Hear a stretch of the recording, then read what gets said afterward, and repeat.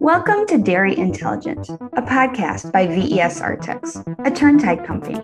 Together we will meet dairy industry intellects and passionate dairy producers to discuss all things cows and connected technologies.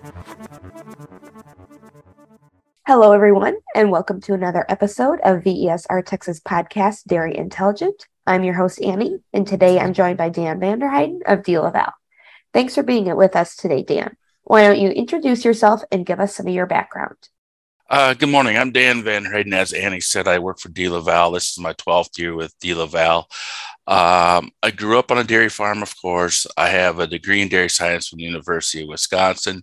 I farmed with my wife for 10 years on our home farm before forming a partnership with some neighbors on a larger dairy farm. That partnership did not work out well. So that kind of brings us to why I'm with DeLaval today. I've had various positions with DeLaval, starting out as a capital specialist, selling at the time inline parlors, rotary parlors, calf feeders, a fair amount of the portfolio. After a few years, I worked for a DeLaval-owned store in Kaukauna, Wisconsin. After DeLaval bought that dealership, a couple years with the dealership, then I was invited to go back to DeLaval when there became an opening to be a VMS or a robotic sales specialist.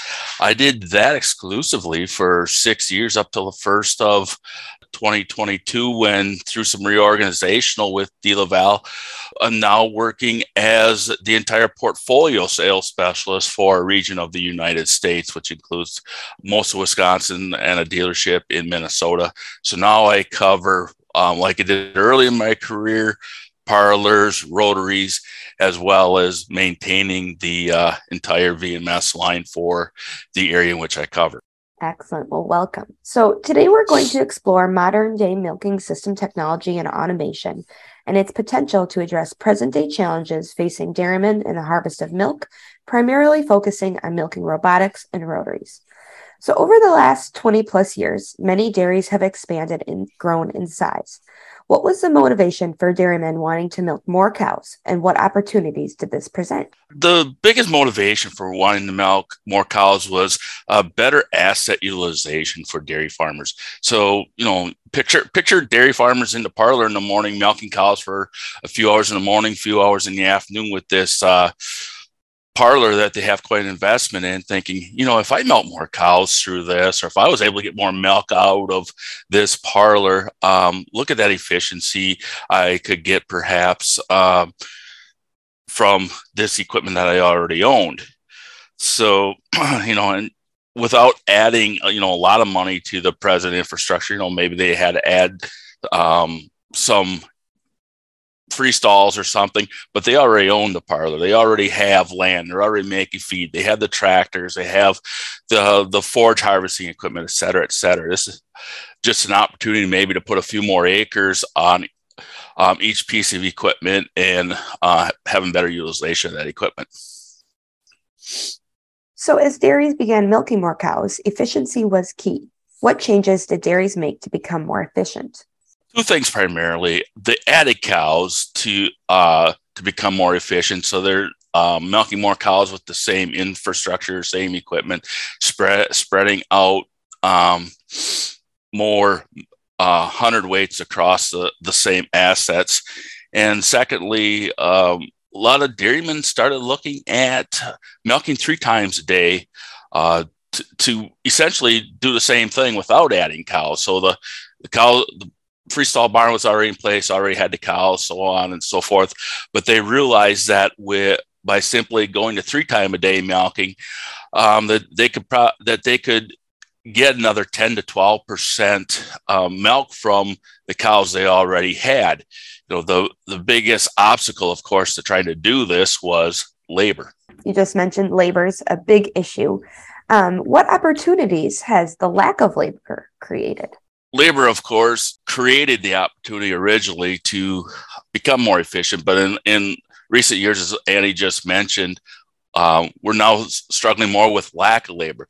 So the opportunity that is created is an opportunity to really re-envision how we use labor, or re-envision that lack of labor, and how are we going to progress with the challenges of a smaller labor pool.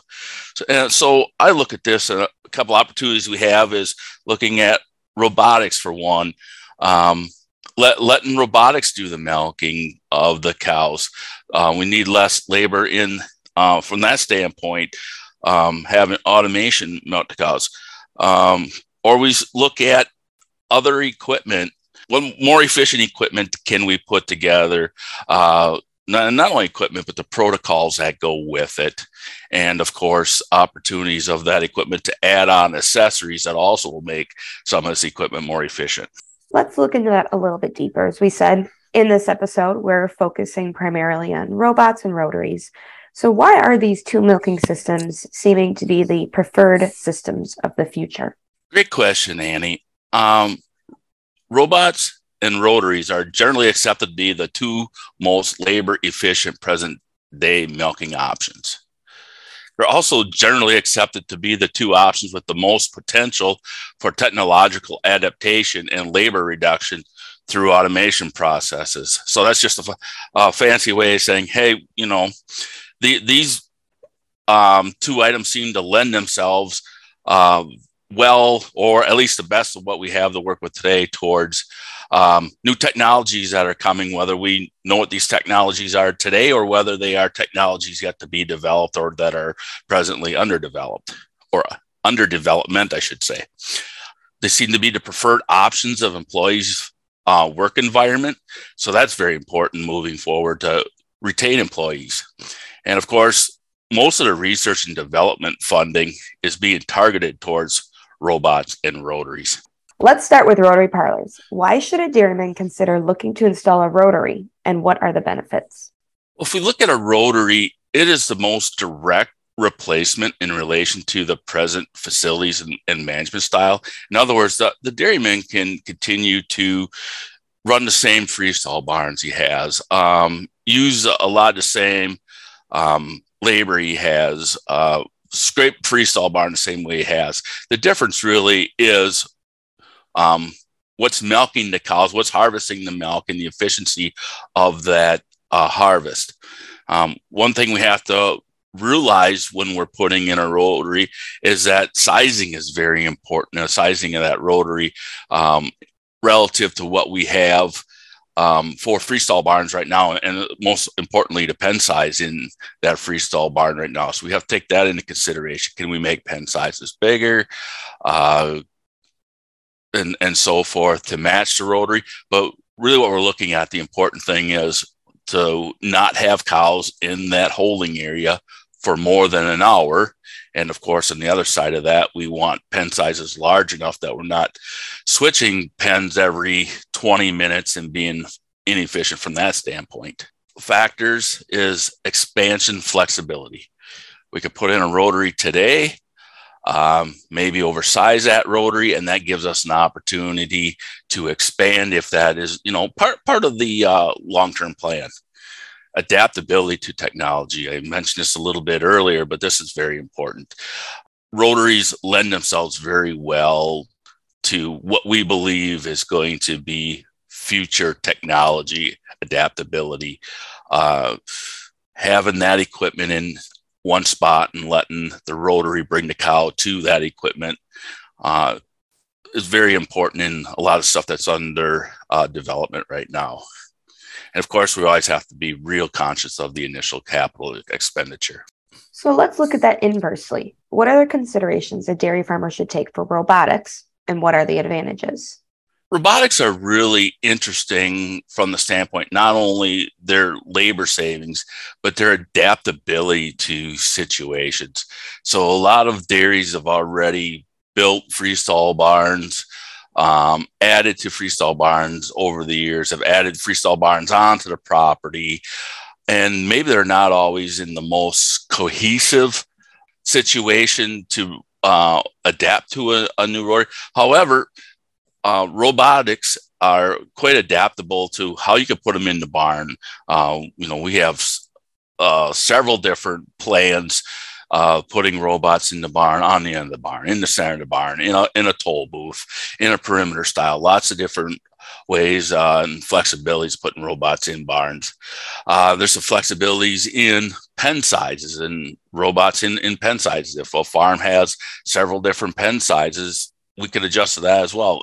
Maybe there's a single robot in that pen, or in a larger pen, there could be 2 robots or 3 robots in an even larger pen, and so forth. There's expansion flexibility. You can add milking points as expansion allows. So today I put in 6 robots.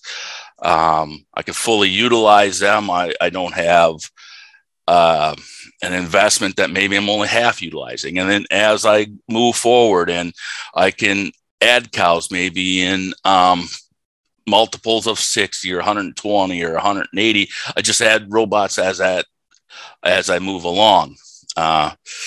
Technology on robots, anything that needs to be done cow side, such as progesterone sampling. So we take a sample of milk. Box robots work extremely well for a situation like that, where we need to collect a sample from the cow to have analytics done. There's just a tremendous amount of data available with robots. So if you're really a data-driven management person, unbelievable the amount of data that's available. A very labor-friendly working condition. Employees really like working with robotics.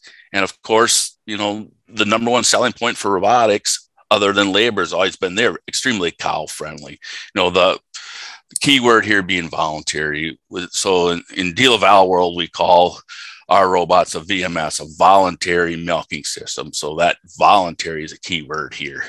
They have no holding pen. So much of injuries and so forth that happen to cows happen in that trip up to the holding pen, through the parlor and back. With robotics, we no longer have that. Cow sets her own pace through her day. We're not pushing cows. She sets her pace. It's easy on the cow. And then cow longevity is becoming even a more important and more talked about feature of robots every day. There's studies now that are showing, we get an average of a half a lactation increase on cows on robotics versus cows that are housed in more traditional systems, or they're brought up to the milking center. And depending, on a lot of things, of course, what the price of a cow is and what price of milk is and so forth, but that could actually be upwards of $200 per cow per year in net profitability increase of a robotic system over a traditional milking system, if you get to that point where you have the additional half a lactation per cow increase over her lifetime. So now let's talk about some hybrids. What about robots on rotaries and adding additional automation such as teat dip spraying robots? And what are the benefits and considerations there? So the idea of smaller rotaries now, and then equipping them, and this isn't just limited to smaller, but it's an idea we're really working with, starting with the smaller ones, 30 to 40 stall rotaries equipped with proven pre-dip, post-dip automation type stuff that may allow a single operator to run these rotaries. Becomes a very efficient situation to work in. Of course, the rotary is nice from that standpoint because there's an opportunity to adjust the rotary speed to accommodate, whether it's a single operator, dual operators, that ability to adjust operating speed along with technology that's already available, such as the pre-dip, the post-dip, and then considerations of other technologies coming forward make this a really attractive option. So I've also heard of batch milking in robots. How does this system work, and why might one consider this method? Batch milking is really a newer concept. We have a couple of installations done now.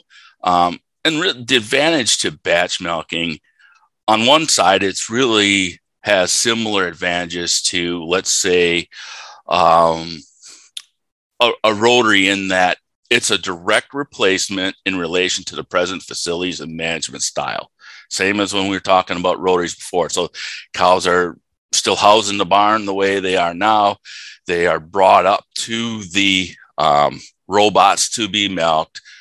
Employees do traditional, scraping, stall maintenance, and so forth, as they have in the past. But the advantage of it is, of course, is now we get not only the labor savings of robotics milking the cows, but we get that potential of data, just huge amounts of data. So again, if you are accustomed or comfortable with a more traditional, bring the cows to the milking center type situation, but that data or cow side sampling and so forth is of importance to you, this is a great way of milking cows.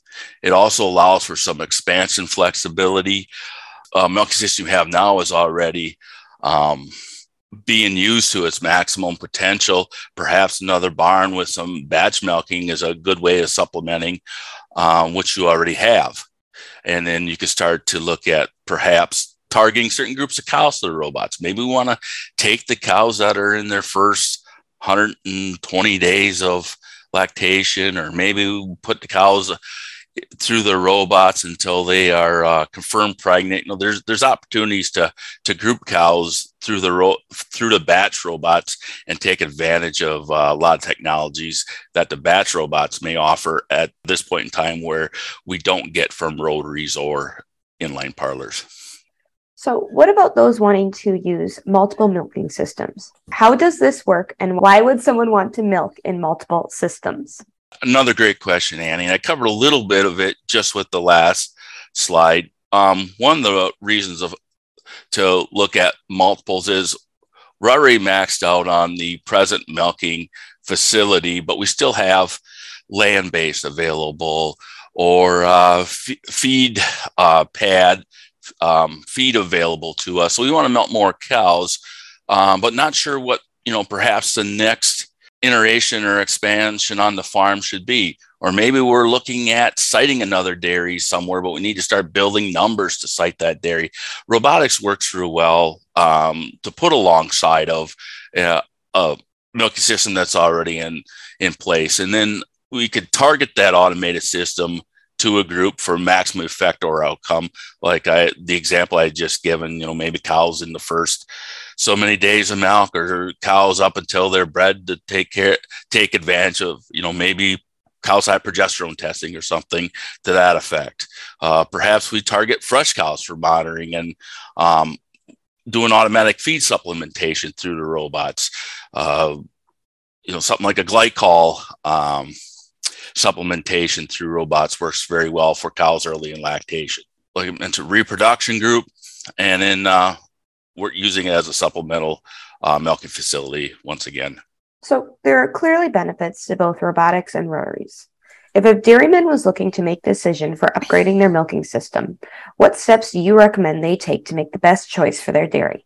First step for me is always to sit down and take an audit of what you already have, how that can best be used, and then combine that with a long-term vision or plan of what you want the dairy to look like. And there's a lot to go with that. It depends on where the dairy is today. Are we bringing in a younger generation? Is their vision different than the present generation? Is the next generation think about milking cows in the future different than the present generation? Are they more automation driven? Are they more data driven? So that'll, push this towards one or the other milking systems as to what really the future looks like. Where do we want to be in 5 years, 10 years, 15 years, 20 years, perhaps, and then work that backwards. And that may make the decision for a dairy. If somebody is really in high growth mode and wants to add a lot of cows, perhaps it's rotaries, because we just keep adding rotaries. But if a dairyman is in a situation where, Maybe we'll add a few cows, but not a lot of cows. More cows is not what's important to us because, we've maximized our land base or whatever the reason may be. And then they are more data driven and want to get more out of the cows they already have. And they believe data mining is the way to do that. Then it definitely will push it towards robotics because of the amount of data available through robotic automation and probably, technologies yet to come on robotics that will give us even more data to mine. So obviously, economics and ROI is a key component of choosing a milking system. We've talked a lot about the benefits of each, so let's look at the costs. Can you give an example of a decision-making process between robots or a rotary? An interesting example I like to use is if we have a dairy that is looking at, maybe they're a 400 cow dairy, perhaps. Let's go with something that looks like that. To milk 400 cows today, you would need 6 robots or perhaps a 40-stall rotary. What's neat about making a comparison here is they're both, whether it's a 40-stall rotary or 6 robots, the cost today is very similar from a dairy equipment standpoint to put that in place. However, what you can do with each piece of equipment is totally different. So the 6 robots, of course, you're kind of limited to that 400 cows. The 40-stall rotary, there's opportunities there to maybe expand that a little bit.